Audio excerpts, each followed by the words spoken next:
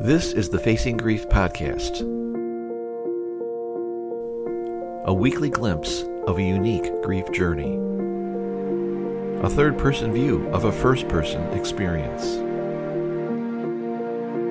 sharing moments of pain, moments of comfort, and stories of an extraordinary relationship.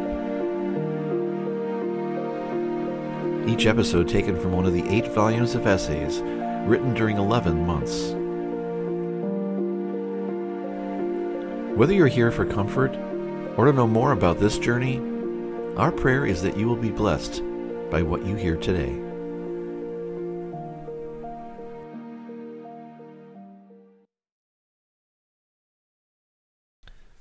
In some cases, we may face more than we can comprehend in our grief journey.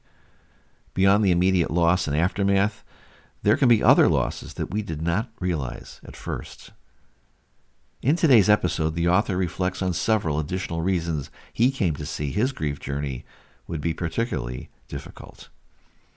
From Volume 1, The First 30 Days, Day 24, this is essay number 21, The Perfect Storm. The Perfect Storm. Written Thursday, September 5th, 2019, Day 24, Evening. In the movie The Perfect Storm, a fishing vessel becomes trapped in the confluence of several significant storms that combined into something called the perfect storm. What is a perfect storm?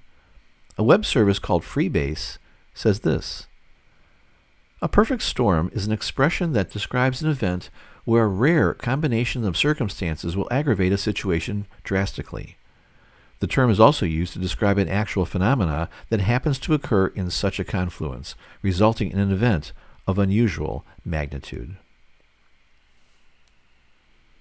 In my grief story, that is exactly where I am. It struck me that I have several additional forces at work on me. Apart from the loss of my wife, looking back, it was orderly in a weird kind of way. During that time, there was a calm yet unsettled feeling because I could see where it was heading. I had no regrets about many things, and in the end, I was with her, and so were the important people God called together. That doesn't take away the overwhelming grief and despair that I face, but at least there is not guilt, perceived missed opportunities, or other factors that would cause more intensity, if that were even possible. I had a strange marriage. I loved my wife dearly. I wanted to be with her. I would kid her that I'd been chasing her for 40-plus years now, and I could finally catch her. I told her I loved her every day, and took care of her no matter what it cost me, personally. Beyond our marriage, we grew up in the same area, Buffalo, New York. She's Italian, I am a calm, quiet Englishman. Back in those early days, her family had a store right around the corner from where my parents and I lived. My mother worked part-time in their store. We knew each other's families. This was a deeper bond than most people share. It added to the richness of our lives together.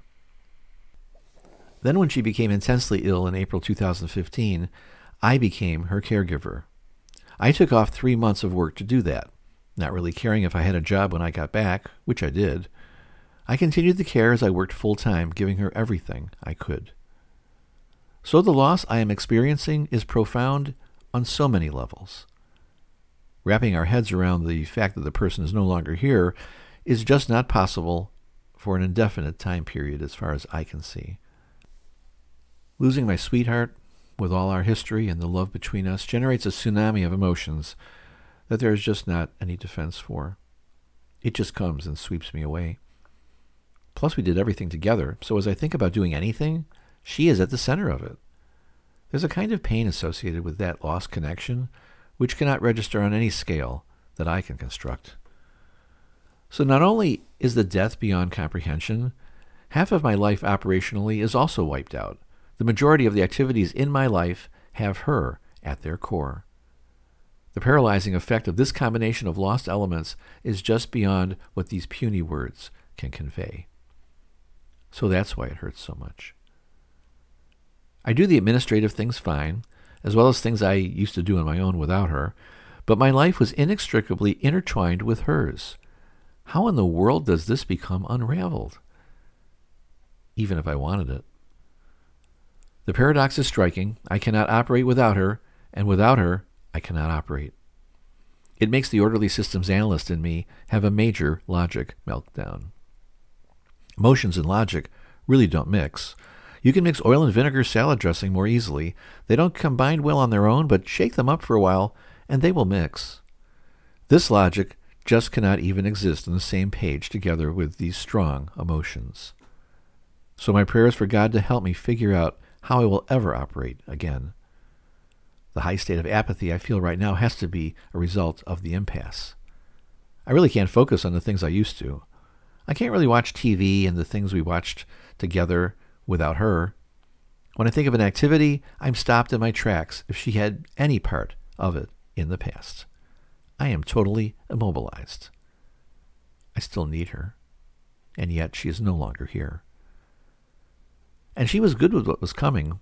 She had been prepared and accepted the final decision God made. We had a miracle in 2015, and this time we would not. It's just me now that's suffering. I don't have a caregiver, and I'm in charge of everything and feel ill-equipped to have that responsibility. I have the perfect storm of grief. All I know is that storms eventually pass. Storms end, the skies clear, and the sun comes out again. I long for that day. I know it is coming. I pray it would be tomorrow. Amidst the storms we face, the common element in all of them is to just hold on. Our losses will always be with us in this life, but the knowledge that this storm, as any storm, will pass, can supply the hope that stays with us throughout our journey.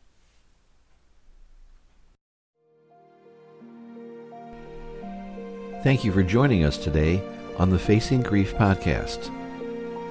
Visit our website at essaysongrief.org to find out more about today's episode. Our prayer is that we can be a blessing to you in your grief journey.